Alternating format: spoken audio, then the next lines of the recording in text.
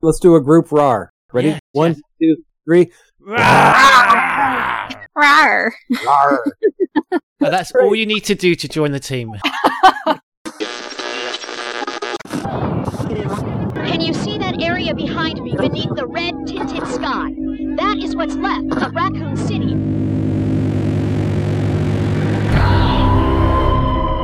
Our platoon is cut off. No survivors found. I'd rather starve to death in here than be eaten by one of those undead monsters! We're both gonna die. Wait, don't shoot! Down! I lost all my men because of her! All is lost. Cries of agony. Stars! Unity breeds power. Power is life. Biohazard. Greetings and welcome to the 26th Crimson Head podcast, showcasing Resident Evil Village and everything we know so far about this gothic vampiric celebration. My name is Joe White, your host for tonight, and the voice actor for Chris Redfield in the remake, back when he was less crotchety and could still fit into his STARS uniform. Boy, that was a long time ago. I'm now a STARS muffin top. Joining me in the Crimson Head Mansion, as always, are my fellow Crimson Head elders, the Oracle Dragon, Hello, everyone. Mr. George Trevor the Architect, Hi, good evening. and the newest member of the team, Zombie Girl. Rawr. That was the most adorable rar. I have a quick question first I need to ask. Should I be worried that my hand sanitizer is called Nemesis? Oh. Nemesis EH2O. Bit worried what I'm spraying my hands with. Zombie Girl, tell us. Who are you? What are you doing here? Why I'm here is to piss. No. I would say probably about the same reason everybody else is here. I'm a huge nerd.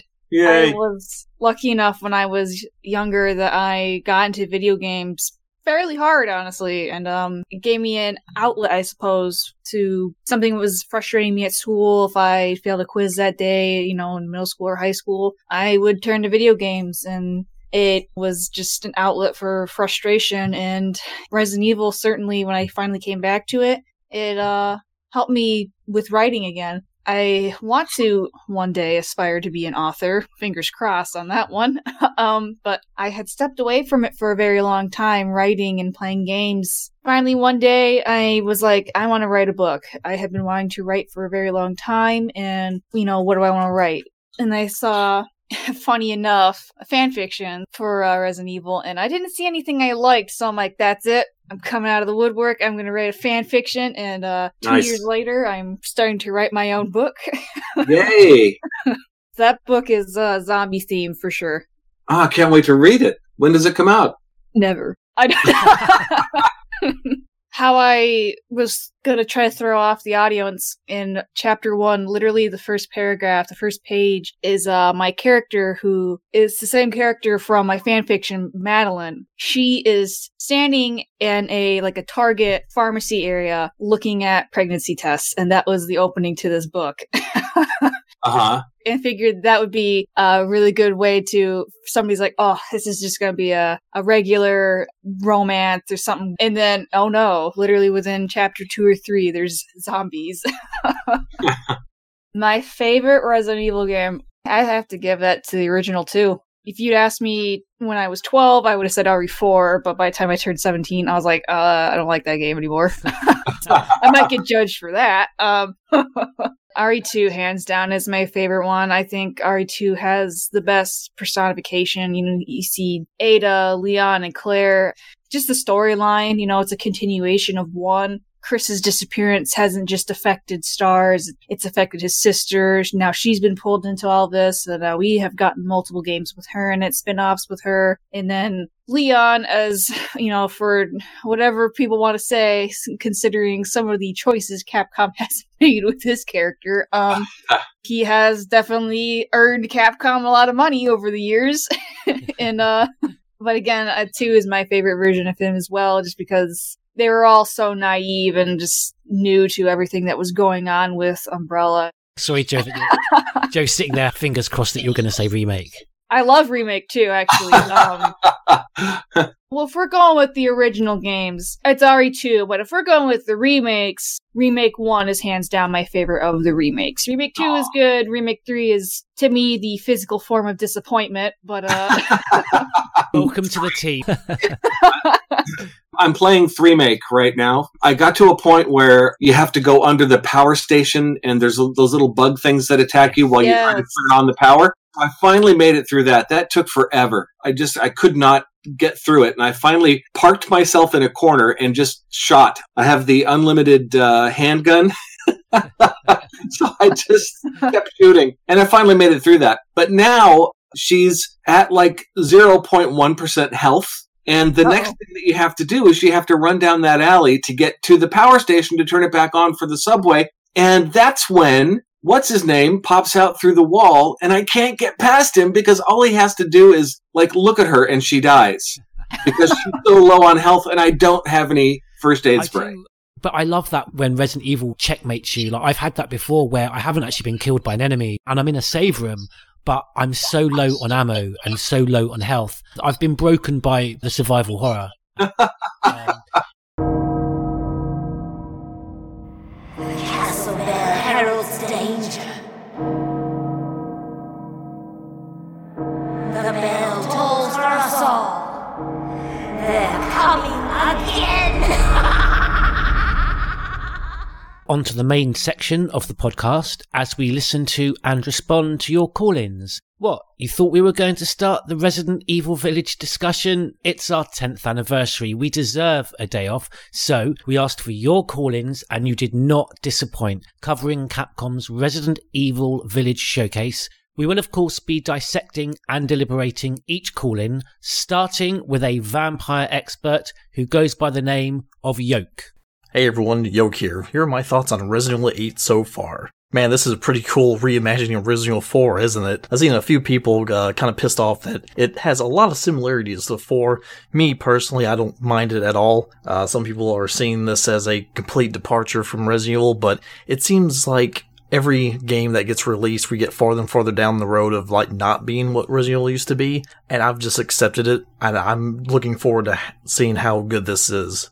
The visuals themselves look absolutely stunning. The castle seems bright and colorful. The catacombs or dungeons seem really dark and creepy. Enemy designs are a lot better from Resident Evil 7. The main issue people had with Resident Evil 7 was the lack of enemies. This, so far within this gameplay trailer, has a lot more enemy variety than anything we've seen in a while. And personally, it's just shaping up to be a pretty good game in itself. The only issue I have right now is where this is not really a Resident Evil game, they seem to be holding on to Umbrella, to Chris. I think that's kind of the issue with the series right now, is we're clinging on to these old things that don't really matter anymore. And it's just mind-boggling to me. Now, one of the biggest takeaways from this, and that's not a pun intended, is the addition of Lady D and the Vampire Ladies. Personally, I don't have an issue with them being sexual anyway, because like whenever you look in the vampire mythos, sexuality is a big proponent in it. I just don't understand why people are mad at the addition of Lady D and the Vampire Ladies. And I do agree some of the fan art out there is kind of weird, but then again, every fan art's kind of weird in a way. So to me, this shows like how hyped people outside the fandom are for this game, which is pretty crazy how good this series is of bringing in people who don't really care about the series. And also, when's the last time anyone gave a fuck about any of the villains in the series to this degree? To me, what this shows is Lady D, the Vampire Ladies, and even like Duke. To me, these are all very charismatic and very fun individuals, and I honestly cannot wait to fight them in the game. Yoke knows a lot about vampiric lore. Oh, yeah. Because he's a very vampiric lore guy. Yeah. He was the chap that I think I saw tweet out that there is that Japanese legend vampire stories that relate back to a type of vampire that's very, very tall. I can't for the life of me remember the name, but it's a kind of a breed, a type of vampire genre storytelling which involves very, very tall vampires. Which they probably got inspiration from.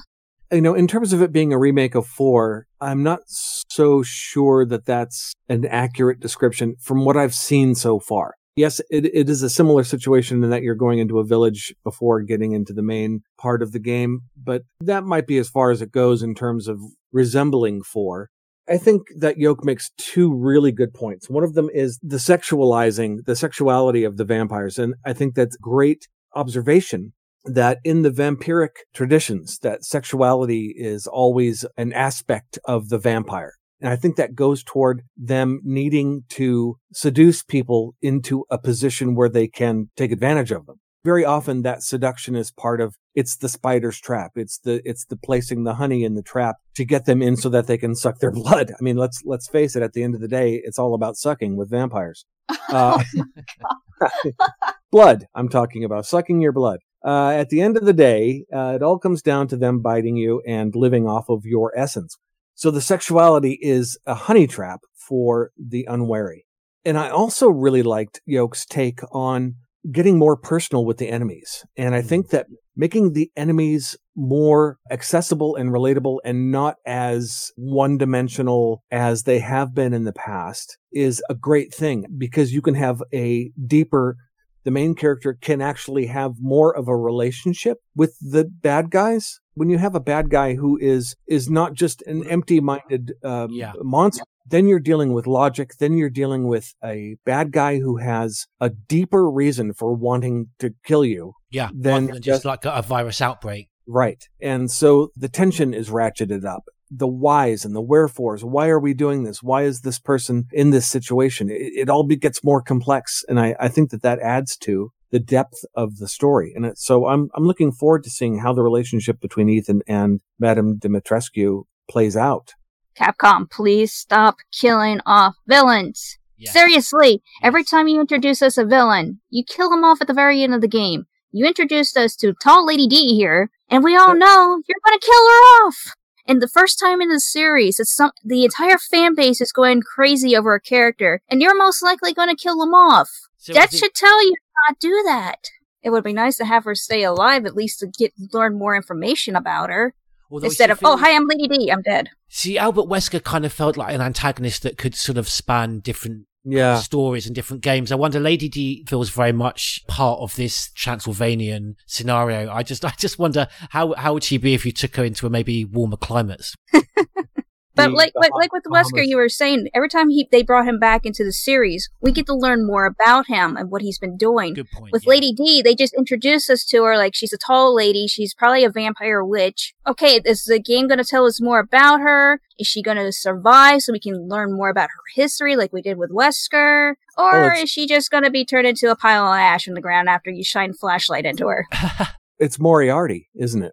What you want is you want to have a Sherlock Holmes Moriarty character where no one's really even sure that Moriarty's a real person. I love the idea that there's this evil character that's out there that's your personal nemesis, and they're committing crimes and they're doing all kinds of crazy stuff. And there's a personal connection between the hero and that character. So if there's a great personal connection between Ethan or Chris and Lady D, that Lady D becomes their ongoing, I can never be free because there's this evil nemesis out there in the world that I don't know where they are right now. I don't know but they're planning something horrible. So that goes to what you're saying, Oracle Dragon, about, having these characters exist beyond a single game. It's like Umbrella is kind of like that. Umbrella is this bad guy that's always there. If you ever kill Umbrella, then you've killed the franchise. You killed the soul. Right, you kill the soul, because they're always the ones behind this. What I'm hoping is that we've learned some kind of connection between Umbrella and Lady D. The reason for all of the evil in Resident Evil is chemical. It's all science. Even though it looks supernatural, it all comes back to it being these experiments with genetics and blah, blah, blah. And I think any sufficient technological, Arthur C. Clarke quote, any technology that's sufficiently advanced appears to be magic. That's what we're dealing with in 8, I believe. I think all of these vampires and whatnot all boils down to some kind of genetic testing. Joe, there is a line from the game Outlast, and it goes like this. The doctor told me once if you showed a caveman our technology, he would think it was magic. And if you show a modern man magic, he would think it was technology. We have faith in all the wrong things, and it will destroy us.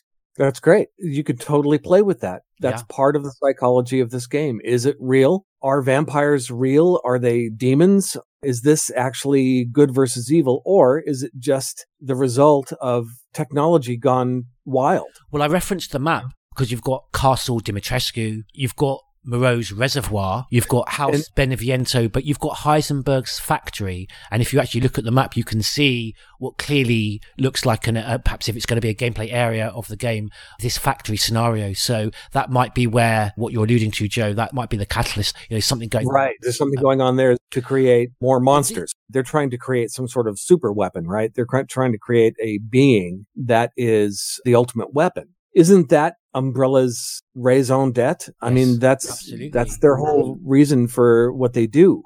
Teasing that, we have this not exact Umbrella logo, but this logo that links the four houses that we see that on that stone relief that is very similar to the Umbrella logo, and whether that was an inspiration for, Spencer, when they were formulating Umbrella. Going back to that collector's edition map, thanks again Capcom for kind of having a major bit of lore information in this slightly obscure package. We've had this before with information on Blue Umbrella being in pamphlets only available in airsoft guns in Japan. And now we have this collector's edition map, which really sheds far more light on that stone relief we saw that has the four houses. You referenced it, Joe, about witches or vampires, and Oracle was asking the question earlier, and Capcom have referenced them as witches. I mean, we've seen Lady D. She has her own reflection. She's shown coming from daylight when we just see her, that appearance that we get from her, that shock appearance at the very end of Maiden. She doesn't appear to have any fangs, but clearly there's a lot going on with the blood. Not necessarily, you say, Joe, not necessarily in a vampire tradition, but more the blood is very much linked to a biological, a chemical thing. Perhaps it's giving them these abilities, some sort of infected blood. And throughout history, blood has always been the basis of a lot of magical thinking. Blood magic has always been a thing because blood is the essence of life. There's a combination of blood and water. If you look at Christian traditions, it goes back to that idea that blood carries life, that there's power in blood. That's why vampires drink blood. It gives them nutrition, not just physically, but spiritually. We've seen in the trailers, haven't we, so many references to rituals and the villagers holding hands in a circle. I was thinking of bloodletting to release the demons that were making the body sick. Absolutely. Yeah. Back in medieval times, you had barbers who were doctors opening a vein. There are great images, paintings of people slumped in chairs with their arms over the arm of the chair with a pan below it with blood dripping out of their arm. And this was supposedly a medical procedure to remove the bad humors from the body. Of course, the person died because you drained their blood. Yeah, you got the demons out. You also killed them because you depleted their blood supply. In England, outside of barbers, we have that feature where you have a spinning, it's white and it has red coming down it. It looks like a child's toy because as the thing spins, the red lines, it basically references back to when the blood dripping down people. And it's outside every traditional English barber. Oh, the pole. Yeah, that's from just the streaming blood. Holy crap. I never knew that. That's arterial blood, and because arterial blood is blue. Lots of them just have red, but there are a few that have red and blue, and I always used to wonder what's the blue in the red and blue ones. The blue is oxygen that's returning to the heart to be oxygenated. Blue is blood that has been depleted of oxygen and is now going back to the heart to have oxygen from the lungs pumped back into it. That becomes red. The two major arteries in the body, they are colored based on that, I think, because one is deprived of the oxygen and one has oxygen in it. I never made that connection with a barber pole. Yeah, the pole that goes outside with the red goes down diagonally. When the wind blows, it spins around. That's really interesting. Bloodletting barber pole. There's a little history of the barber pole right there. I never made that connection. And I only thought of that when Zombie Girl talked about bloodletting.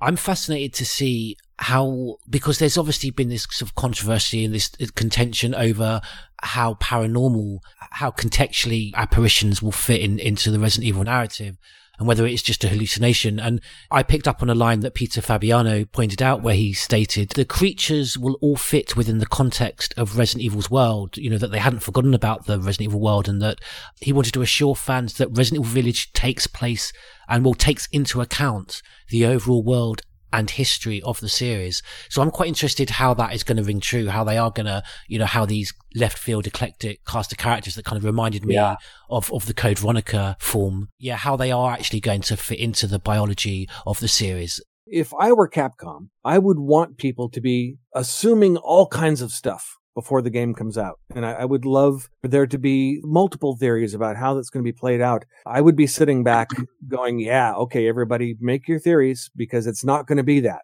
And you're going to be happy with what you get. And that kind of speaks to a good point that Yoke makes.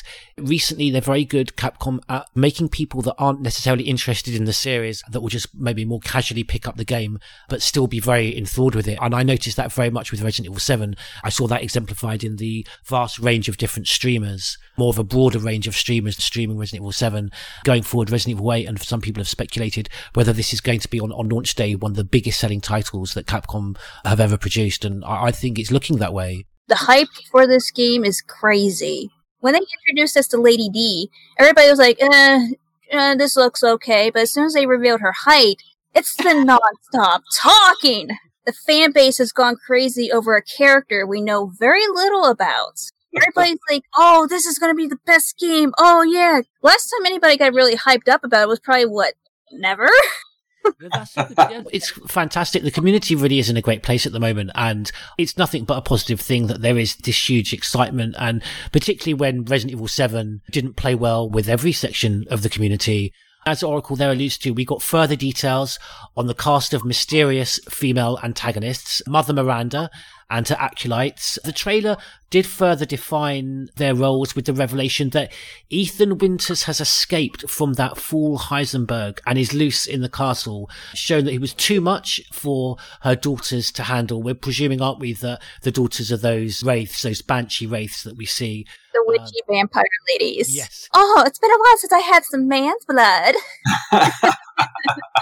If they're turning in from flies back to normal or whatever these horsefly creatures are, how are they forming metal objects? How are they forming weapons? They have freaking weapons at hand, and every time they turn into bugs, it turns into bugs too, which don't make any sense. Maybe what we don't see is the bugs in one big swarm are carrying the weapons.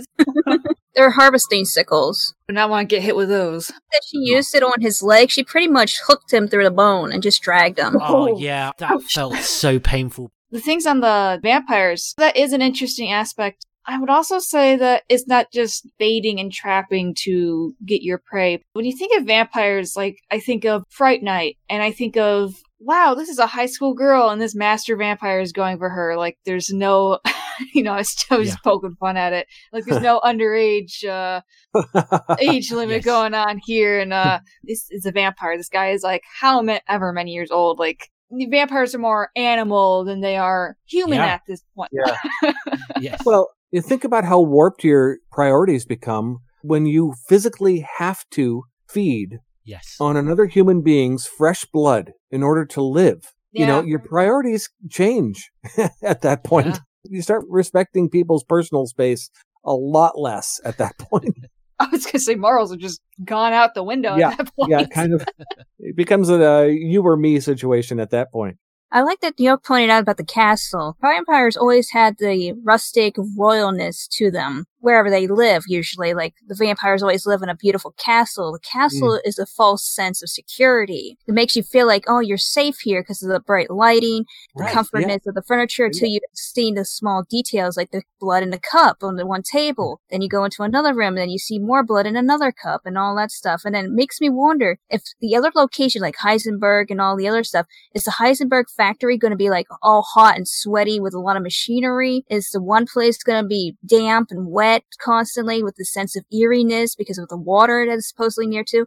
Will the witches area, the one people think that's the top left corner of the village map, are they going to be like gypsies with the flashy colorations and the weird charms and the goat heads and stuff? They each have their own unique feeling of environment. But what I really liked, it was mentioned in the showcase that this is going to be one seamless map to explore, rather than what I haven't liked before that we've had with games like Revelations and Resident Evil 5 and 4, that episodic stage where after each episode, the one before it, every time you move on, the one before it is locked off to you.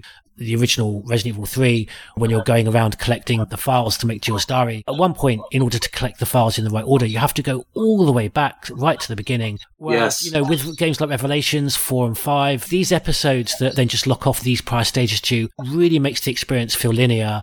To have one seamless map, I'm really looking forward to that. I am too. Yeah, that's a really good point. Let's all just admit, as soon as this game comes out, we're going to spend hours just walking around exploring. Oh, totally. I can't wait. But isn't that what we loved about Remake, the Spencer Mansion? Absolutely. Yes. And now a call in from Bloody Eye. Bloody Eye here. Hello, Crimson Head Elder, George Trevor, Joe White, the voice of Chris Redfield, and Richard Hernia Aiken, the Oracle Dragon. And may I take a moment here to welcome Zombie Girl, the newest member of the podcast. I'm here to talk about Resident Evil Village. It's what we're all here for, right? I have many thoughts on what we've seen so far and many questions, but I thought I would take the time to pose one to you, the team. We've seen the molded so far, and I have a worry that this particular new pathogen will be used as a plot device, not unlike the C virus in Resident Evil 6. It seems to be leaning into fantasy, what with the daughters disappearing and reappearing. What are you guys' thoughts on what the mold might potentially be used for in the story, and are my fears unfounded? What say you? Thank you, Bloody Eye, for that call in. I think Bloody Eye's going for your gig, Joe. That was a fantastic Resident Evil he did. Yeah, it really was. And I'm already issuing a cease and desist order to him. Get out. Resident Evil Village. Yeah, I am pleased that Jerry mentioned the molded, the virus, and how it's going to be utilized in Village. We know there is definitely that continuation personified in the baby. It has to be why this baby is so sought after, and any special abilities the baby may have, particularly in the blood, and its requirement for the ceremony and its status for the Dimitrescu's is very much steeped in the molded and the abilities that this baby's had through that exposure. I honestly really think that Chris is just using Ethan as a freaking weapon, because he's still infected with the molded. The best way to get him to work? Kidnap his daughter. This is a method of luring in. We don't know what the essence of Chris is. I think that's what you have to discover in the game. You're talking about the molded and what effect they have on Chris and Ethan. Ethan is infected with it. When do we see that happen in 7? He's exposed to the mold through Mia when she attacks him. Yeah, because when he wakes up, you can see his hands being stapled back on. The only way that's possible is through the mold. Yeah, the rejuvenation, there's an infection report that kind of references one of the abilities of the mold is the limbs can regenerate straight away. They kind of amputate off the test subject various limbs and they were seen to be growing back. That's when Ethan's infected. Mia, when she's on am I right to think, guys, when she's on the cruise ship with Evelyn? Yeah, she gets vomited on with all the mold. That would do it, yeah. Okay, so we're thinking that Ethan is carrying this mold. Yes. Am I right to think this, Oracle, that the serum is used to cure Mia, but Ethan remains infected at the end? Yeah, he was only able to make 2 doses. He gave one to Mia, and he used the other one on Jack to stop him. And that was it. That was all they had. And I highly doubt Blue Umbrella had any of the stuff, because they were after Evie, too. Oh, I think it's going to play a huge role. Ethan and Mia having that baby, she's somehow going to be influenced by mold, because I believe 7 did end with one or both of them still infected with it, and no doubt that is going to affect the baby's DNA. It's got to. And there's nothing more terrifying than babies. No, that's true. Especially little girl babies. Innocent little girl baby. There's nothing more potentially evil. As a father of a teenage boy, I might tend to disagree with that, but... It can be extremely unnerving when you get these images that taken in a different context can be very innocent and pure. That's what breaks your heart about it. When you realize that it's the baby that's evil and that you have to kill the baby, that's why you make the baby evil. That's why you make the baby infected. But you know that the baby's not evil. There's something evil in the baby that you have to get out of the baby. I really felt for Evelyn. I mean, although she was personified as an old woman, she had a short life. And the last line, why does everybody hate me? And then just suddenly in that moment, I just completely looked at Resident Evil 7 from the context, from sort of the worldview of Evelyn and how she was completely a victim. Yeah, absolutely. Yeah. The whole family were victims. If you really understand what happened to them and why they became what they became, they weren't evil people. Look at the photographs. They were a family. All that little Evie wanted was a family. Yeah, that's true, in a twisted kind of way. What is it about the mold that desires... Did the mold twist her desire for a family? As a normal human, she desired a family because that's what children want. The development of the Evelyn as a bioweapon, she was artificially aged from embryo form to 13. So missing out on that family and being taken straight to 13 as opposed to, finding out what an enriched family life is like. I'm thinking maybe that had something to do with it, like you're alluding to as well, the symptoms of the infection of the virus that she's been infected with. Yeah. Yeah, and that's what twisted. So you've got a real healthy desire for a family that's being twisted by the effects of the mold. Well, the purpose when it was being developed was to put a combatant behind enemy lines. And it would be very easily for a 13-year-old girl to infiltrate into, society during warfare, getting away from the tyrant, obvious super soldier looking, to kind of like a clandestine infiltration. I see.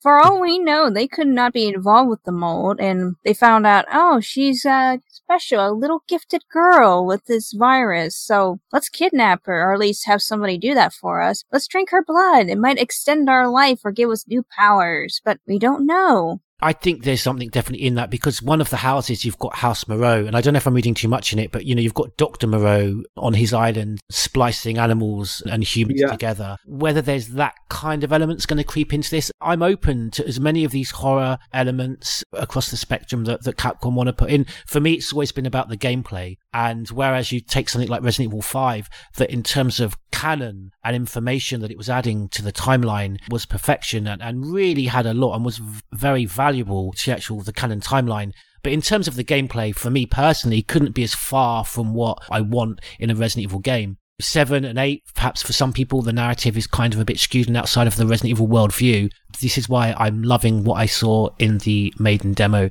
Ideally, what I want to see out of Resident Evil. I think the castle is going to be at least half of what all the other areas make up. It looks huge. We've hardly seen any of the castle, really, if you think about it from that Maiden demo. I'm only going to be slightly let down if it perhaps isn't at least as large as the Spencer Mansion.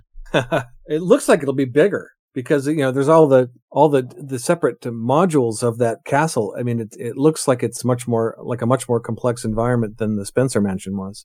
I love the architecture and lighting and the design of this castle and the clothing that these girls and Lady Dimitrescu is wearing. It's very Victorian. It takes you back to an older era. It reminded me, that style, Zombie Girl, almost like 1920s that you get in The Shining, in the ballroom. Yes. The scene when the apparitions of the ball from the 1920s. So sinister, and that's what I love about this. The one room I am very excited to check out when you get to see it in the Maiden demo, I want to see that torture room because some of the things I've seen in that room, like I didn't know it was a thing until I watched the Maiden demo, but they have this bucket in one room. There's a bucket underneath of what looks like this cast iron skeletal thing. Like it's hung up from the ceiling. It's meant to put a human being in there and drain them of blood. And I saw that and I was like, ooh, feel bad for that person.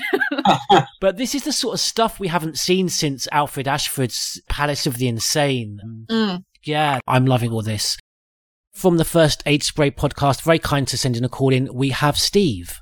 Hello, Crimson Head Elder. This is Steve from First Aid Spray. Yeah, I'm pretty excited for Village. I know a lot of people are going to be going on about how this tall lady is going to step on them and all these other things, but I'm really intrigued by the environment. We haven't had snow in a Resident Evil setting in a good while, excluding a little bit in 6 and Revelations 1, and you could argue, I guess, the Antarctic base in Code Veronica. Alright, that's a lot of settings, but we haven't had a proper, fully explored, outdoor, snowy woodland setting, and a village, and I suppose a bootleg Castlevania in Castle Dimitrescu, which looks very interesting on the whole. I like going through these kind of environments, especially in something as fancy as the RE engine. The gameplay, I don't see a reason why it should be a concern, but I'm wondering how it's going to go, because they have said it's going to be more action-focused, akin to RE4, but Ethan doesn't strike me as that much of a gun-toting badass. I get the feeling it's going to be more measured than what we came up against in that lonely and rural part of Europe. I have no real complaints. The lore looks like it's going to be interesting. The Maiden demo hinted that things that predate Umbrella are going to be a factor. I would appreciate some more stuff there. I think all of us in the old guard kind of really like the mysteries and stuff, and if it's not an out-and-out retcon and just some like hidden deep lore, I think we're all for it. Regarding Ethan and Chris themselves, not for 1 second do I think that Chris is evil, even though clearly in the reveal trailer, he does shoot Mia several times in the face. Yeah, there's always some kind of fake out with these things, though. We've had evil Chris hinted before, and it's never paid off. If it does pay off, I applaud Capcom for going down that route, although I doubt that. So, in short, to nutshell it, really looking forward to Village. I hope you guys and girls are too. Couple of things that interested me. I've always wanted Resident Evil to be taken outdoors in a forest, like nighttime, particularly like we got for a brief period with Barry in Revelations 2. I've always been a big fan of that, and I thought it was kind of a lost opportunity when Resident Evil 5 played out in the daylight. So I don't know how much of Village is going to be set in a nighttime space, but yeah, I'm looking forward to that, taking Resident Evil out into the snow outside. You guys know me, I love the snow, and the fact that we have a Resident Evil taking place in the snow is always good fun. I just have to wonder if they're going to implement, like, footsteps in the snow, maybe tracks, or if you shoot somebody, maybe there'll be a blood trail you can follow, but only time will tell. But I really do like that we're taking place in the snow, because you really have to worry about them freezing to death. Yeah, I love the idea of following blood trails in the snow. Yeah, just imagine you're just walking through the game, and next thing you know, you just see a blood trail. It's like, should I follow that? Should I not? I would like to see it. I think it'd be an interesting element in a Resident Evil game, especially if the entire environment incorporates snowy weather, because, nothing makes you feel colder than when you're inside the house, you're all bundled up, you're warm, or you step closer to a window and you just hear the cold rush of air go by, and you're like, ooh, that sounds like it's chilly out there. Yeah. Well, you saying that reminded me of Stars Tyrant's stream of the Maiden demo, because he made the point in relation to the sound design in, I think, the last room that you're in before you then access and unlock the door to where you kind of, welcome to the family, son, when you meet Lady Dimitrescu at the end. Yeah. You stand by the window, and Stars was making the point that you can really hear the rushing and the cold air outside, and was really praising the sound design there. Yeah, I immensely enjoy that, because if you're going to go with an environment like that, those kind of details can really add to that. It's cold. I love the way that Silent Hill deal with that in terms of the elements. Downpour uses it, I think, really well with the rain, and that kind of signifies when the enemies are shattered memories. Absolutely, yeah. Obviously, the fog, a way to hide some of the limitations of the graphics on the first one. I really love the type of imposing, melancholy, depressing weather that, really adds to a horror aesthetic. I love the fact that it's more prominent in Silent Hill. I'd like to see it more prominently used in Resident Evil. So if it is in Village, like Steve picks up on there, and like you say, Zombie Gun, Oracle, yeah, that would be absolutely great. Remember, kids, when you play Resident Evil Village, always wear your gloves, bundle up, don't forget your hat, and hold that controller close so you don't get cold. You know what I really would like them to have do, if we actually see this in the gameplay? The artwork of what he's wearing. He doesn't look like he's really going to be keeping warm, and part of me's thinking they're probably going to use the elements of the cold against him. But if they don't, that was a missed opportunity. Yeah. In a game, you can put a time clock on something like that. He has to find shelter, and you see your health bar getting lower and lower the colder you get. It's like in Rust. Exactly. Yeah, I got you. Yeah, I was just kind of thinking of the stage in, is it 7 in the underground mines, when there's that poisonous gas and you have to get to an area where the gas isn't filling up. Yeah, you either stay in that area and die, or try to get through it as fast as possible without getting sick. Yeah, that'd be absolutely great, and a way to kind of engage you, like connect you with your surrounding environment. Peter Fabiano, didn't he? He said that more than any other Resident Evil game, they really want to emphasize the connection to the environment that you have. The thing that I like about the snow is the feeling of isolation. And if you've ever taken a walk outside after a heavy snowfall, there's a silence, there's a quality to the sound, that a muting to the sound, softening of the sound. For me, like one of my favorite things to do is take a walk in the woods after a heavy snowfall, because it's incredibly meditational. It just puts me in this place. And I think for survival horror, I can't think of a better environment than it being super cold outside, because it makes you want to be inside this house. Even if the house is haunted or filled with zombies, you feel like it's better to be inside than to be outside freezing your butt off. So I think that environment, cold, snowy environment, really adds to the whole, it really brings something to the whole vibe.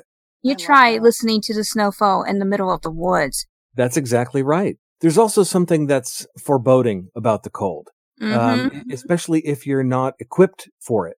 Someone being caught out in the cold it's a scary feeling because you could die. You're going to start to feel sleepy and then you're going to go to sleep and not wake up. So there's something about that forces you to go inside. It's like Belle running through the freezing snow forest and she finds this castle and she is compelled to seek refuge inside of it. You have to seek refuge from the cold, even if that refuge is a big, scary mansion. If you're stuck in a haunted mansion and there's a blizzard going on outside, where are you safer? It destroys your sense of security. So I think that's a brilliant setting for a situation like this. Have any of you played Rust yet? Have any of you played The Long Dark? The Long Dark takes place in the Canadian wilderness during the frickin' winter. And you pretty much have to survive off the land or whatever supplies you can and dealing with the elements and the animals. Wow. And it's a beautiful storytelling game. And you can play the challenges or you can just do survival mode, but the story is a must play. I did notice he also doesn't believe that they're really going to pull a Chris has gone completely dark side on us. He also has called that he doesn't believe it. I don't know, though. I take the point that we've been faked out before, but at the same time, would you feel almost a little bit cheated if there wasn't some either transgression or character development change in Chris? I'd have to say they'd have to have one hell of a reason for Chris to be completely gone dark side, because I personally cannot see that for his character. I mean, he's gone through a lot of atrocities. He's lost all of his friends because of Wesker and the STARS program. I mean, he only walked out with 3 of the 13 members, 12. That happened. He's lost almost every platoon since then that he's ever worked with, whether it's BSAA or some other organization. I mean, no wonder he turns to drink in RE6. By that point, I would myself. If you've lost that many men, I cannot for the life of me ever see him truly going evil. Not necessarily that he's gone completely to the dark side, but maybe to the grey. Because I am closely related to Chris, I do have a stake in who he becomes. I want him to remain on the side of good, but I think it's a great storytelling device to have him appear to be doing something that you're like, what the heck? I don't understand why would he kill? Has Chris gone over to the dark side? I think that's a great ploy. It's a great plot device. Ultimately, at the end of the day, we're going to find out that he was doing these things for the right reasons. But I don't mind. Chris can go down a dark trail. I mean, they can paint him as doing some horrible things. But as long as they redeem him at the end, I'll be happy. I was thinking more in terms of, what we get with Ada Wong. You're not quite sure, is she an antagonist? Is she a protagonist? I remember Oracle on a previous podcast making the great point that she holds a gun at you at the end of RE2 in the original, but if you check the gun at the end, it's actually empty. And now, always with a unique and interesting take on this series, we have a call in from Elliot Edward. Hello, Crimson Head Podcast. This is Elliot Edward, and my thoughts on Resident Evil Village are not good. For one, I'm not going to be in it due to my world-famous weight loss program. Who knew that losing half your body weight in 5 seconds would be detrimental to your movie career? Anywho, I think Chris would benefit from my program. Probably make him less angry, too. And Tall Vampire Lady? Really? Give me a pair of stilts and I'll show her who's scary. In all seriousness, though, I look forward to playing Village and seeing what's next, along with making some great nightmare fuel from the game's diverse set of characters and creatures. That's all I got for you. Enjoy the other audio recordings and keep fighting the good fight. Elliot Edward, signing out. He's always got some funny stuff. That's great. Less angry? What's he talking about? Actually, I felt for you, Joe, earlier when Yoke made a comment. He said something like Chris Redfield is just old and completely unimportant anymore. It's just completely irrelevant. Right. I just know after that call from Elliot, I can't get out of my head that wonderful image of what happens to Elliot when the shutter comes down on him. Oh no, he's pulled apart, isn't he? He's pulled apart by zombies. Yeah. That's why he said half of himself. Yeah, I can't get that image out of my head now. I've got the image of half of Elliot's body standing in a pair of stilettos in my Which one's worse? Yeah. Which one's more horrifying? So now we have a call in from the First Aid Sprays Cyniac.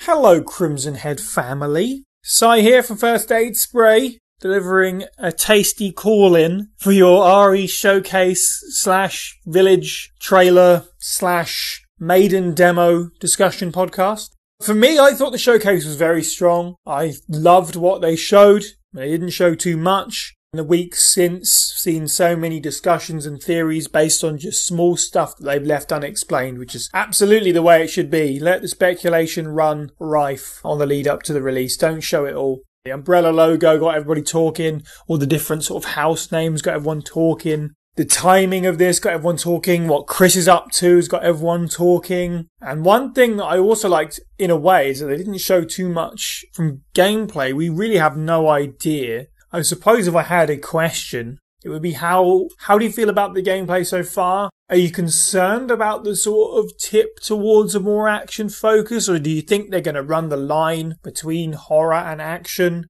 We've seen a little bit of both. The demo was very sparse and there wasn't any combat, and it was just walking around this lovely location and bathing in that atmosphere. And then we have seen shots in the trailer with several highly armoured werewolf type dudes coming at you with like giant hammers and stuff. So I don't know what to think personally, but I'm excited to try it out and I'm excited to hear the finished podcast. Much love to you all.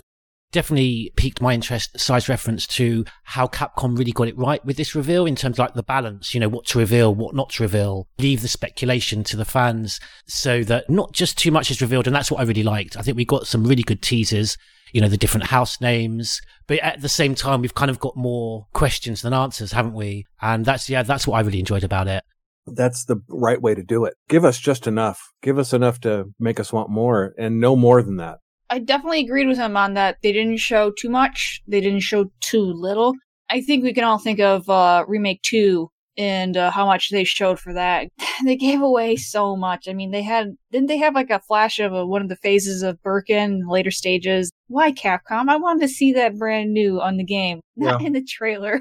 Mm-hmm. So I definitely agree on that part. Yeah, because a lot of these trailers can give far too much away. As Sai pointed out, I think we all agree, we were kind of given a good idea as to the themes and the aesthetic and kind of the world view of what we're going to be stepping into. I'd like to say that at least it's not like Resident Evil 6 where they just explode the entire plot into one trailer. Yeah. I would definitely like to learn more about what's this conversation that Ethan constantly has with Mia. Whatever it is that they speak about, she says that it's all they ever speak about. And I'm sure it's something regarding to their baby, that Ethan's might just be concerned what's going to happen to them now that they've had this baby. And obviously they're not your average family at this point. And I would like to learn more about what's going on between them. They seem totally normal to me. I'm not sure. I think compared to Family Burton with Natalia. Throughout the whole trailer, you hear this mentioning of there's a ceremony going on and there's something obviously very dark and sinister, something very serious that's going to occur. And it's no doubt the baby is going to be right in the center of it. Whatever it is that all they ever talk about, it's going to be, something serious that we're going to hopefully find out. You're dead on when you say that baby is going to be the focal point of whatever evil is at the core of the story for 8. Child sacrifice! Yes. Because if you look back at a lot of old cult classic of horror movies and fantasy movies, there's always a child being sacrificed in a ritual. It's because, what is a child? A child represents innocence. And evil is always trying to destroy innocence. So maybe Capcom's deciding to go with that kind of thing where innocence is sacrificed for the greater good, but who knows, maybe it could be twisted up in some way. Maybe there's a side effect if Ethan's kid gets killed. Who knows? Maybe we'll have a bad ending where she does get killed. It's that thing where innocence is powerful and the goodness of a child is powerful. I think that's a theme that is echoed through a lot of different stories involving the blood of children. Why do people seek the blood of a child? Well, it's because it's untainted blood. The lack of enemy variety in Resident Evil 7 is now being addressed. We've got, I would describe as an eclectic cast, very reminiscent for me of Code Veronica X in terms of Resident Evil games that have had sort of kind of generic superhero characters with this Transylvanian theme. We're going to get this opportunity to have a slightly more left field cast. Can I openly say I wish that they would stop doing trolls in these games because it's getting out of hand. Okay, Capcom, we understand big things are bad. And they don't do very good explanation of these trolls. Like, well, what's the explanation for the RE4 El Gigante? It's like, oh, they tested on the parasite and they got a big ass creature. Like, that's what you're supposed to get out of that. And then the gameplay for these trolls is just kind of like when you think of 5. How do you say the name of it? Is it Nidesu? Is that the right creature? I think of that one, and that's just all I need to think of for why I never want to see another troll creature in these games again. Oh, that boss fight was so annoying. I couldn't agree more. When I was watching the trailer, and so much of it I absolutely loved, but when that troll-sized creature made its appearance, it takes me out of it. You know, I don't want to take the game and the narrative too seriously, but you're drawing me in, Capcom, into this world. To me, it's almost too cartoonish, the way it turns up like that and slams its weapon and everything around vibrates. Here's the kicker. Capcom even confirmed that these wolfmen are called Lycans, so they're basically just saying, oh yeah, they're werewolves. Okay. I wonder if there's some kind of a lab in the area that maybe affected the local wolf population, or maybe they were hybrid with some kind of T-virus entities. Or it was a lot of inbreeding that caused a lot of deformities that eventually led them to become savages. And they look like wolves, but they're not actually wolves. Sorry, what are you suggesting goes on in these remote Eastern European villages? Well, if you consider a lot of ancient history, there's been a lot of stories about how a lot of inbreeding led to a lot of deformities, like that famous one. They lived in a cave along the ocean and were constantly inbreeding to the point they weren't recognizable, and they killed people that ever got close to the area and ate them. What? Wow. This is getting There's a history lesson. No kidding. I like history. The ghouls that we saw living in the cellar. I love those. For me, they were kind of more shambolic and of low intelligence. They didn't have any speech like, we have with the Banshees. I'm feeling that these could be failed test subjects. I think, Oracle, you've alluded to this, that they might also be female. They're certainly wielding weapons. The combat that you have against these that we saw in the trailer relates to the new melee controls that we have. Much more focused combat than Resident Evil 7. You've got guarding and blocking, and you can push kick these enemies away. I think this is very much displayed in the combat that we have with these vampire-looking ghouls.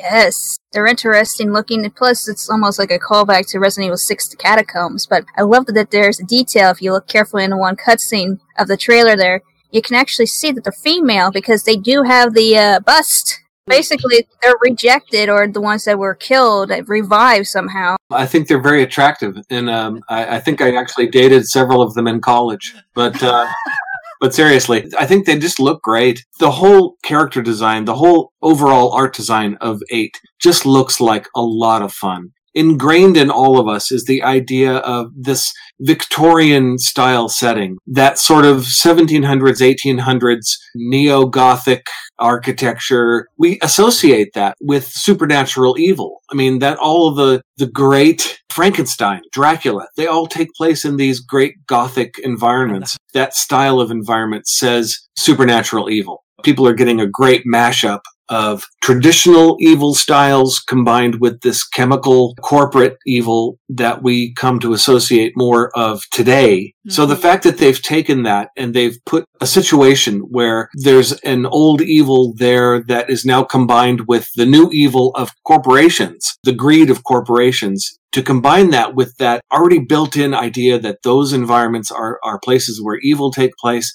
I think is kind of brilliant. And now for a call-in from Hobbs. Hey, what's up, guys? This is Hobbs from Goblin 6. First off, I wanted to congratulate everybody on the team for the new facelift on the site. Everything looks awesome. You guys have done so much for the Resident Evil community. Keep it up. You guys are doing amazing work. Beautiful, beautiful work. Thank you, guys. So for RE8, definitely very excited. I do love the direction they're going in. I know a lot of people are not too keen on the whole werewolf vampires thing, but so far so good for me. I love it. I dig it. I love the setting. It does seem like it could be a little bit faster paced. It reminds me a little bit of RE4, especially, the village section in the beginning of RE4. So it does seem like it's going in that direction. Maybe faster paced, and probably once you're in the castle, maybe a bit more focus on survival horror there. Definitely very excited for that. What I'm curious about is, for everybody on the panel, what are you guys most excited to see? What's the one thing you guys are dreading that hopefully Capcom doesn't mess it up, and something that could ruin the experience? And also, do you guys want to keep seeing more of Chris, more of classic RE characters? Or is it time for somebody from the classic games to go out in blazing glory? Do you guys want to see more of the Ethan Mia story? What are your thoughts for what comes after Village? Where does the series go from here? What do you guys think? What do you guys wish? Again, thanks for everything you guys are doing. Stay safe, stay beautiful. Peace. Awesome. Thanks, Hobbs. Yeah, that was a great call. Thanks, Hobbs. Thank you for the very, very kind things you said at the beginning there as well. Yeah. Sure, I speak for all the team. I say we couldn't do it without the support of you guys. Definitely. Means so much to hear that. Thank you. Hobbs picks up on what a lot of us have seen, the likeness to Resident Evil 4. And that kind of speaks to also what I'm most concerned about, and that would be those outside sections.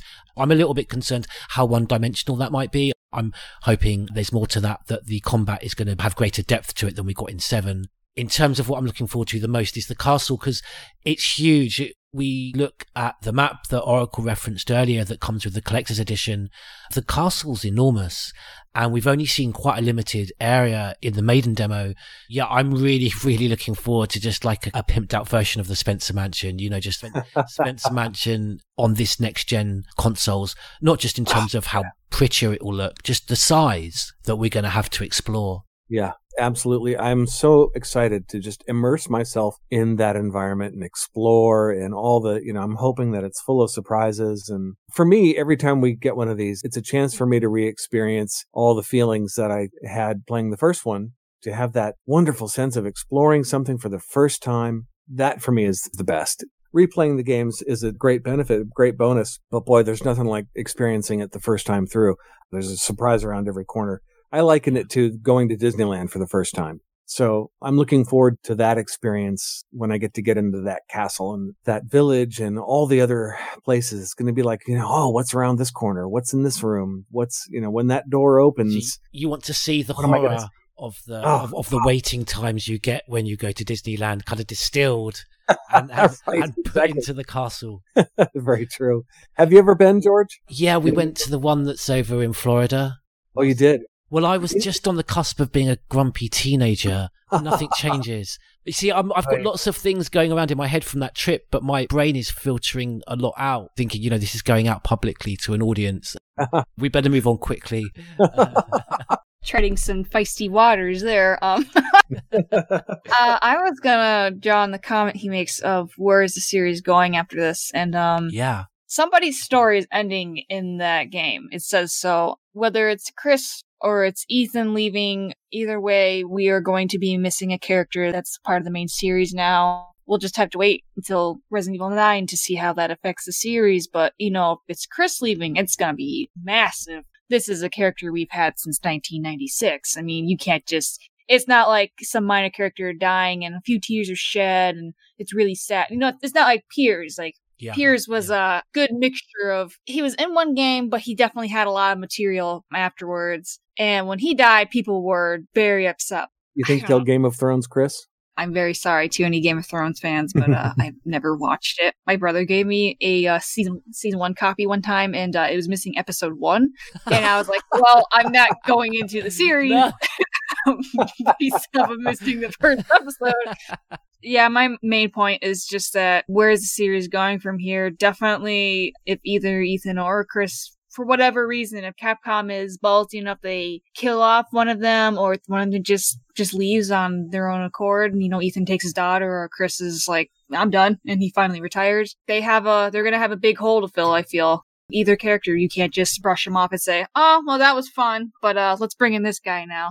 They could also do a scenario where they extinct one of the main characters, and they could do a thing where it looks like they die, and then they Luke Skywalker them. That could be the scenario as well. It could be a thing where you think Chris is dead, and then in the next game, or the game after that, they do a thing where they do a flashback to him actually escaping and going off and becoming a hermit, not being able to deal with the burden of fighting the system anymore. I wonder whether they would do that, go there again, as they've done that before with Jill Valentine in Resident Evil 5. Yeah. And now for a call-in from the Ape of the Hour.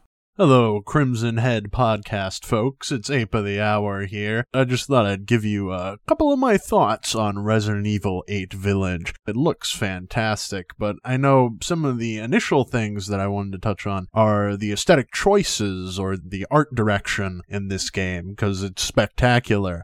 I like the integration of this kind of gothic horror aesthetic into the Resident Evil universe. I never thought of it in that way, me, but I think it could work, and it does look rather spectacular. It reminds me a lot of early 2000s gothic horror action movies, kind of like Van Helsing or Underworld, that kind of aesthetic. I'm just wondering how they're going to weave in viruses and like Umbrella, or even if there is Umbrella, maybe this is before all of that, maybe it's completely unrelated. After all, Resident Evil 4 included a virus that was just out in the wilds. It wasn't like obtained or released by Umbrella. I really love their choice to make Chris a villain. Or at least it appears like he's a villain. He almost is dressed like Albert Wesker with this long, like, trench coat and the leather gloves and things like that, and like this very cold aspect to him. I'm really interested to see how they explore Chris, how they explore Ethan, how he's changed since the events of Resident Evil 7. This game is shaping up to be truly something else, and so I'm really hyped for it. Zombie Girl, what do you think is going to happen with Chris and the baby and Ethan? I think Chris waltzing in and popping Mia in the face. I have a suspicion it's going to be a red herring somehow.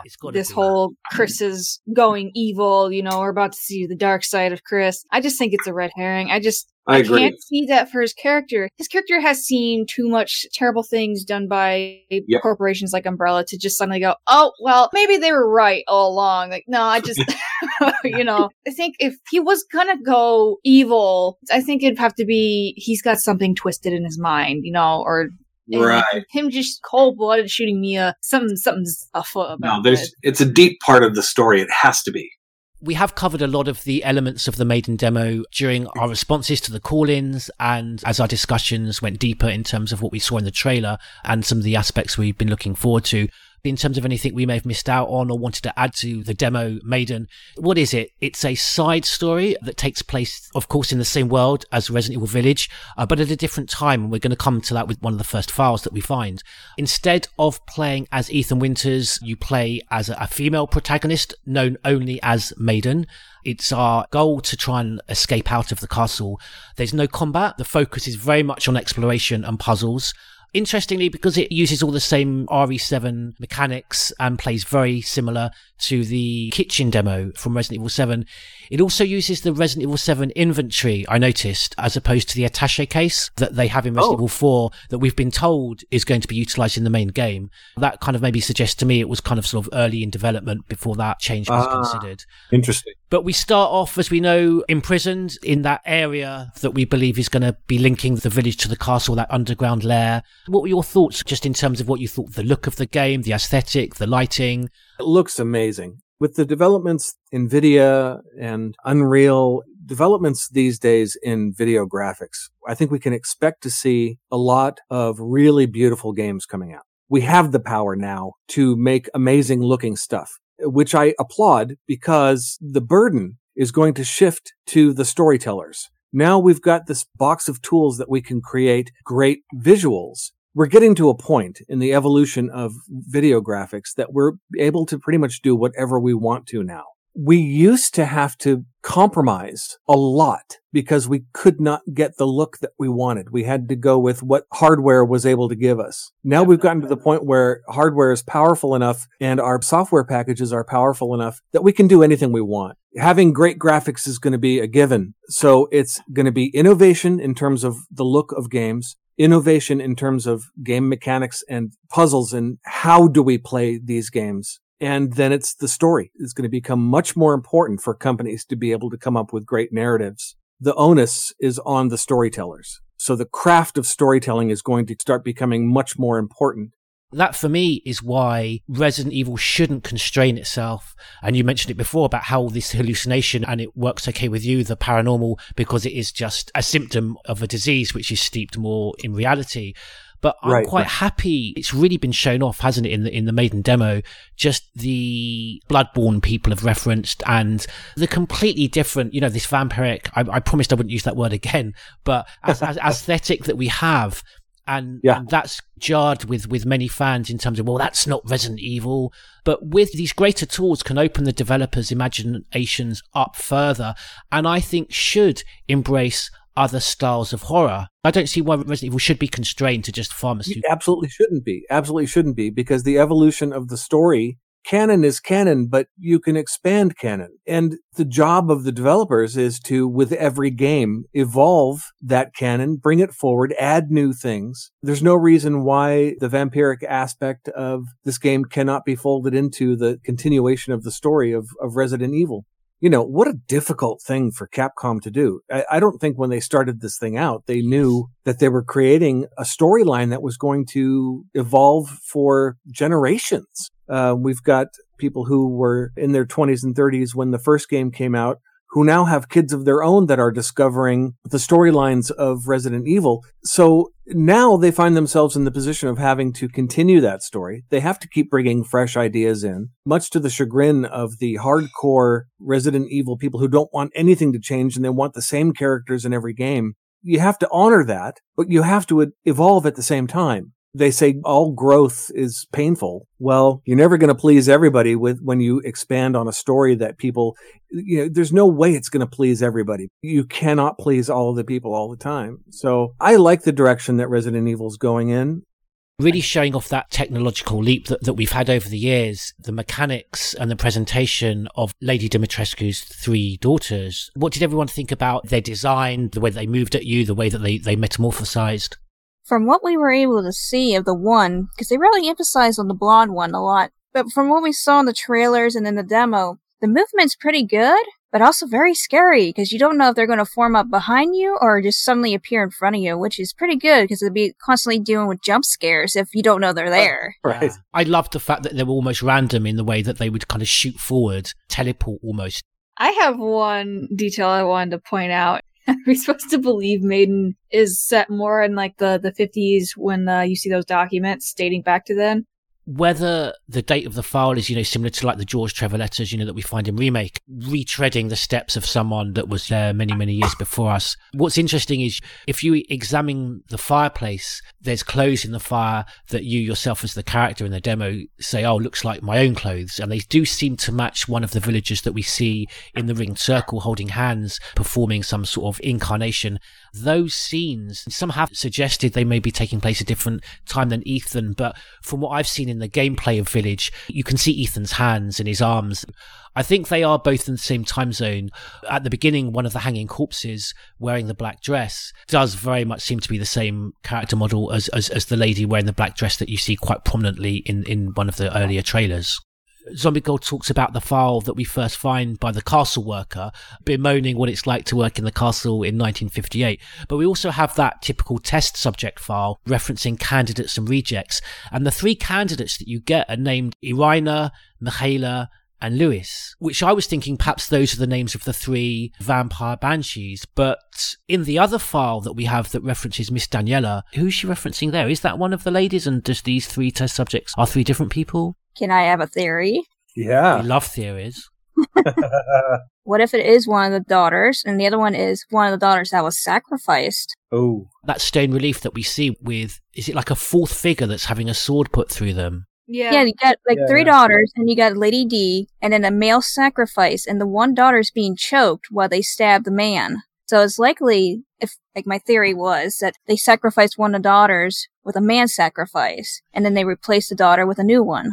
Well, I was thinking, because those 3 names, actually, the first 2 are clearly female, the last one being Louis. Perhaps that is Louis. Perhaps you've identified Louis. Yeah. They're going for a matriarchy, that's for sure.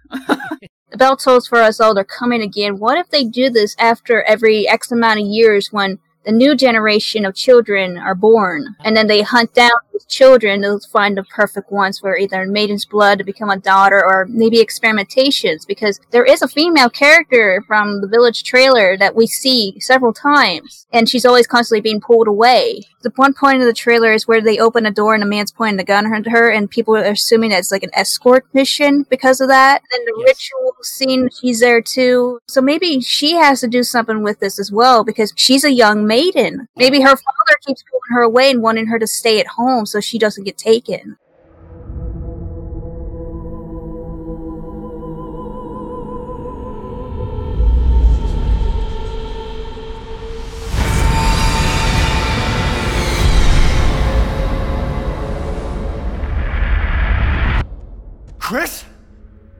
Sorry, Ethan.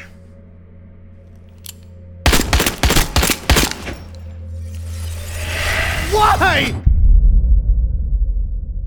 After we were showcased Resident Evil Village, Capcom then finally revealed what's been behind the 25th anniversary surprise. And we got a celebration update from producer Tsuyoshi Kanda, where Capcom unveiled a brand new online multiplayer game, Resident Evil Reverse, featuring fan favourite characters from across the series, clashing across familiar locations, iconic locations that are very much beloved to us. Whether that means we do or don't want to now see it in this type of game, that's going to be interesting to find out. Buying Resident Evil Village will also grant us access to this celebration of the franchise's anniversary. What is our opinion? Is this a fitting celebration of 25 years of Resident Evil?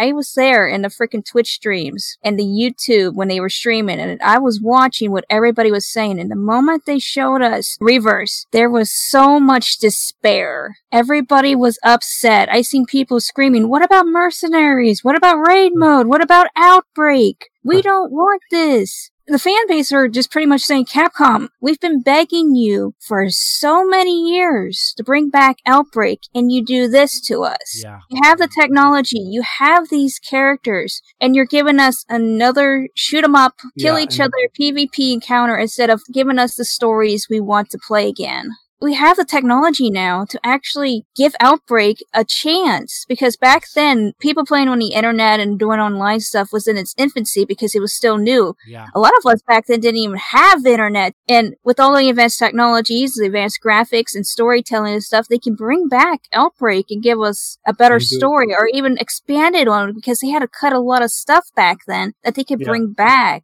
And with the internet being more stronger than it was, that's a good opportunity. But with Reverse, they just want to say, here, fight each other. Okay, but it's not as fun as what many of us were used to, you know. We do that in some of the other mercenary type modes in the other games, but it gets repetitive after a while, especially when it gets all competitive towards each other.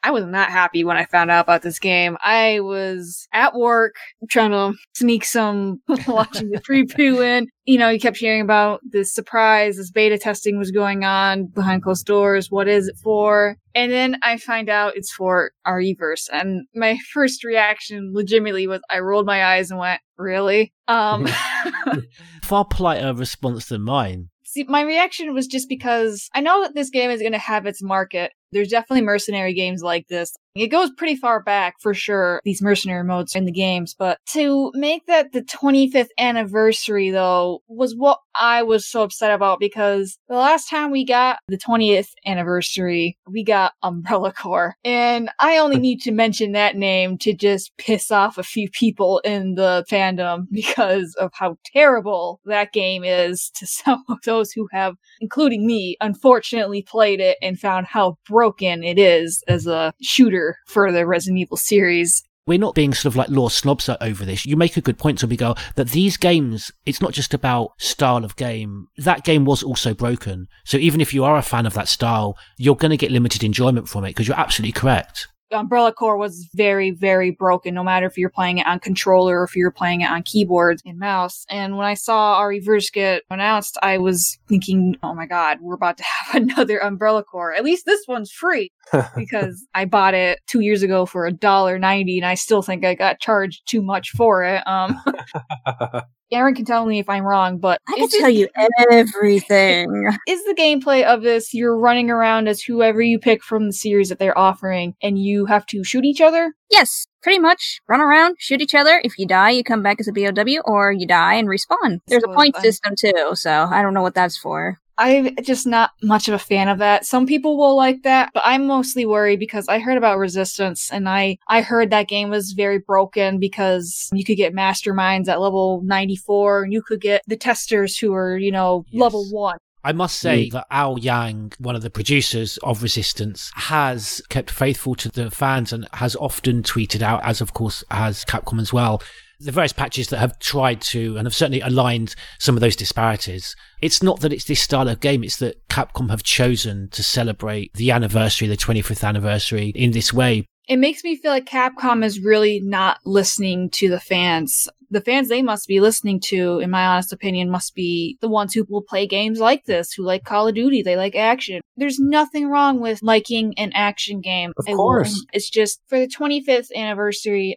I know we're probably never going to see another Outbreak game, but, they must not like the thought of making money because...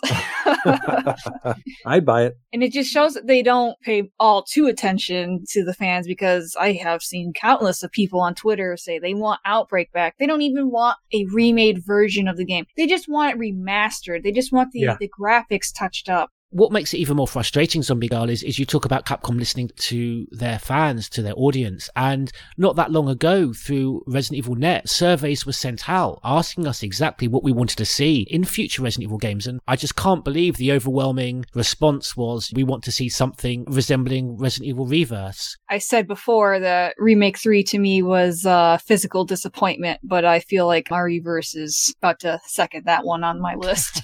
Well, we're going to find out now whether we've been a little bit too harsh. Over to the Oracle Dragon and her review of Resident Evil Reverse.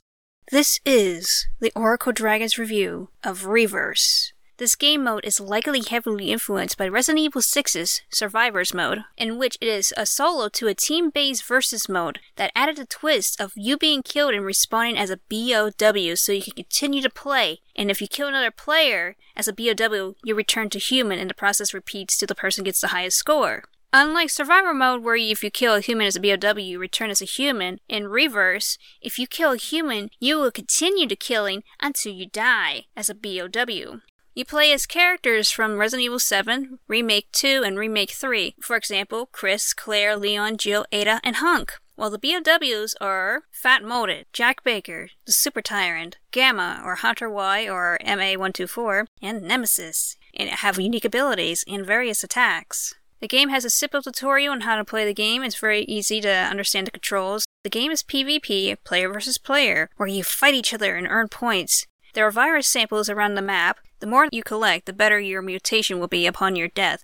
There is a chance that if you do not collect any samples, you can mutate into a Fat Molded, but there is also another chance that you won't mutate at all and just die and respawn. When you do respawn, you have temporary immunity, or iframes, as a lot of people say that. And I also noticed that some BOWs, when they do certain attacks and melees, I noticed that they do get the immunity frames, but it's only for like a few brief seconds. I guess that gives the player a chance to be able to run around and continue attacking, or at least go through the animation of the death scene, because with Jack Baker, if he grabs hold of you to the "Welcome to the family," you go into first person and have him punch you in the face. So I guess that would work out, especially with the Super Tyrant when he's impaling you upon his claws and he needs the temporary moment to flick you off, To me personally, I had a really lot of fun playing this game, but it's always good fun to play it with friends. There are healing herbs and ammo containers scattered across the map, so you have to keep wandering around to refill your ammo because you have limited ammo for the weapons. Depending on which character you are, you have either machine gun to pistols. Ada has the crossbow again. Also, there are special weapons that do spawn on the map. You have to look around for them because they spawn in various different locations, and you have to be quick to grab them. And most of them are just one-time use, so use that very carefully when you're encountering a BOW you want to get rid of quickly, or somebody who has the highest score, because you can steal their points, or at least their kill count. I believe the respawn points are randomized too. I think that could be exploited by people who want to be jerks. But with the time limit of each match being like 5 minutes, I don't think that's possible for people to camp spawn points to try to earn points that way. With the respawn points being randomized, that's a very good thing. Once you get used to the controls and how to play it, it's very, very fun. I never got angry once, even with the serious lag issues I was having for the first 2 days of the beta release. I didn't care at all because I was finally able to play and I was like, oh yeah, this is excellent, this is so fun.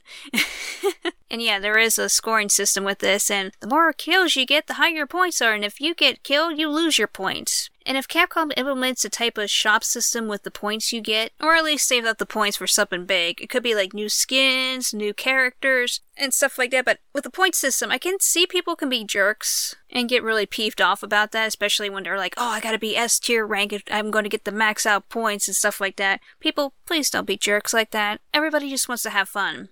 Now, like I said about unlocking skins or other characters, that would be great, Capcom. Give us some more characters, more locations, more different skin designs and stuff like that. Maybe bring back side characters like Tofu or even Chief Irons. Bring back Ethan, maybe Mia or Zoe or Joe or, yeah, Joe Baker. Yeah, Mr. Fisticuffs there. Now imagine that confrontation with him and Jack. Dun, dun, dun.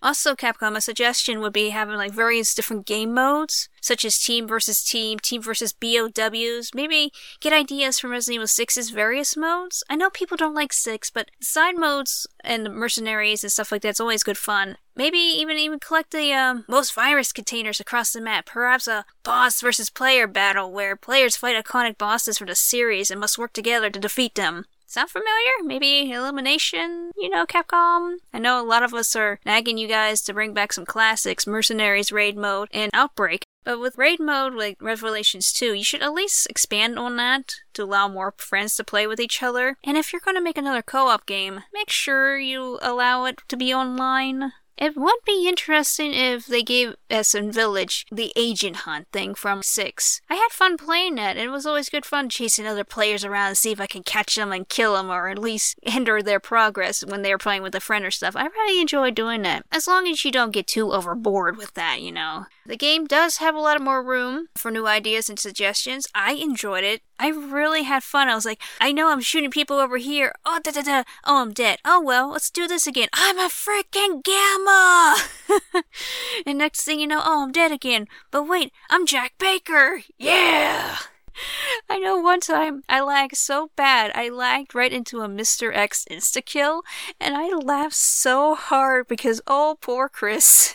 He did not see that coming. I was just running along, next thing you know, oh, poor Chris. Oh, that looked like it hurt. Oh. All in all, I really like playing as Jack the best because you get to swirl around and use your stuff, and I like to try grabbing people and punching them in the face because that animation is so cool. Welcome to the family. If you guys are looking for improvement, you could probably bring back the various different forms of Birkin, or even a G-Mutant, or even a Crimson Head for remake. There's so many possibilities you guys can add into this game. The best thing to do with this game is to at least give us custom options, the ability to control who joins the map. Let us set up how we want this to play out. Like, give us the control of the timer. Is it for friends? Is it a private match? With a lot of mercenary modes and raids modes, it is always better to play with friends than with random people. Because when you play with friends, you can play it for hours and not even realize it. Pop on the game to the game friend thingy option, I'm sorry, and just say, hey buddy, you want to join? You want to play? Yeah, next thing you know it's 2 to 3 a.m. or even 8 a.m. and you're like, holy crap, we just spent several hours playing it. So yeah, that's my review of Reverse. Cheers! So thank you very much, Oracle Dragon. Fantastic, detailed review. Just to end the podcast on a very positive note, on March the 10th, our website, crimsonhead.com, will be 10 years old. We will be releasing exclusive interviews with some of the iconic developers from Resident Evil's early and mid-development. We'll be celebrating the 10th anniversary with Satoshi Nakai, lead artist and designer for Resident Evil 0 and Code Veronica X. Kazuhiro Aoyama, Resident Evil 3 director, who we've been very lucky enough to interview on a podcast before. Kenichi Awa, lead writer on Resident Evil and Parasite Eve, and was very much significant in contributing to the Resident Evil that we all know and love. We will also be celebrating with Ryoji Shimogama, who was the enemy designer for both Resident Evil and Resident Evil 2. Mitsuru Kuwahata, who was the room designer for Resident Evil. All that to look forward to and to celebrate with our team and with you. So that just about wraps it up for us here at the Crimson Head podcast. Let's give a big shout out to Zombie Girl for joining the team. Hey! How articulate. She only communicates in growls, Joe. Don't you know this? I did know that. Rawr. Rawr. That's all you need to do to join the team. Thank you very much for joining us today. Here's a big goodbye from George Trevor, the architect. This is a big goodbye from me. Take care, stay safe, and don't forget to hit that download button. And here's the Oracle Dragon. Thank you, everybody, for joining us. I hope you all stay safe out there, and don't forget to check out the website, and hopefully soon you guys will be into the horror of Resident Evil Shane's story soon. And Zombie Girl 880. Bye, everybody, and thank you all for welcoming me to the team so nicely. I appreciate it. Let's do a group roar. Ready? Yeah, 1, 2, 3. I'm Joe White, the voice of Chris Redfield. When I'm not surviving the horror of the Spencer Mansion, I'm listening to the Crimson Head Elder podcast. This is Katie O'Hagan, the voice of Mia Winters, and when I'm not babysitting temperamental bioweapons, I'm listening to the Crimson Head Elder podcast. My name is Richard Waugh. Just think of me as a ghost from the past. This is Paula Rhodes, Evelyn in Resident Evil 7 Biohazard. This is Michelle Ruff, the voice of Jill Valentine. I'm Reva DePaula, the voice of Rebecca Chambers. Hi, my name is Allison Court. My name is Sarah Coates, the voice of Marguerite Baker, and you are listening to Crimson Head Elder Podcast. Wanna come to dinner?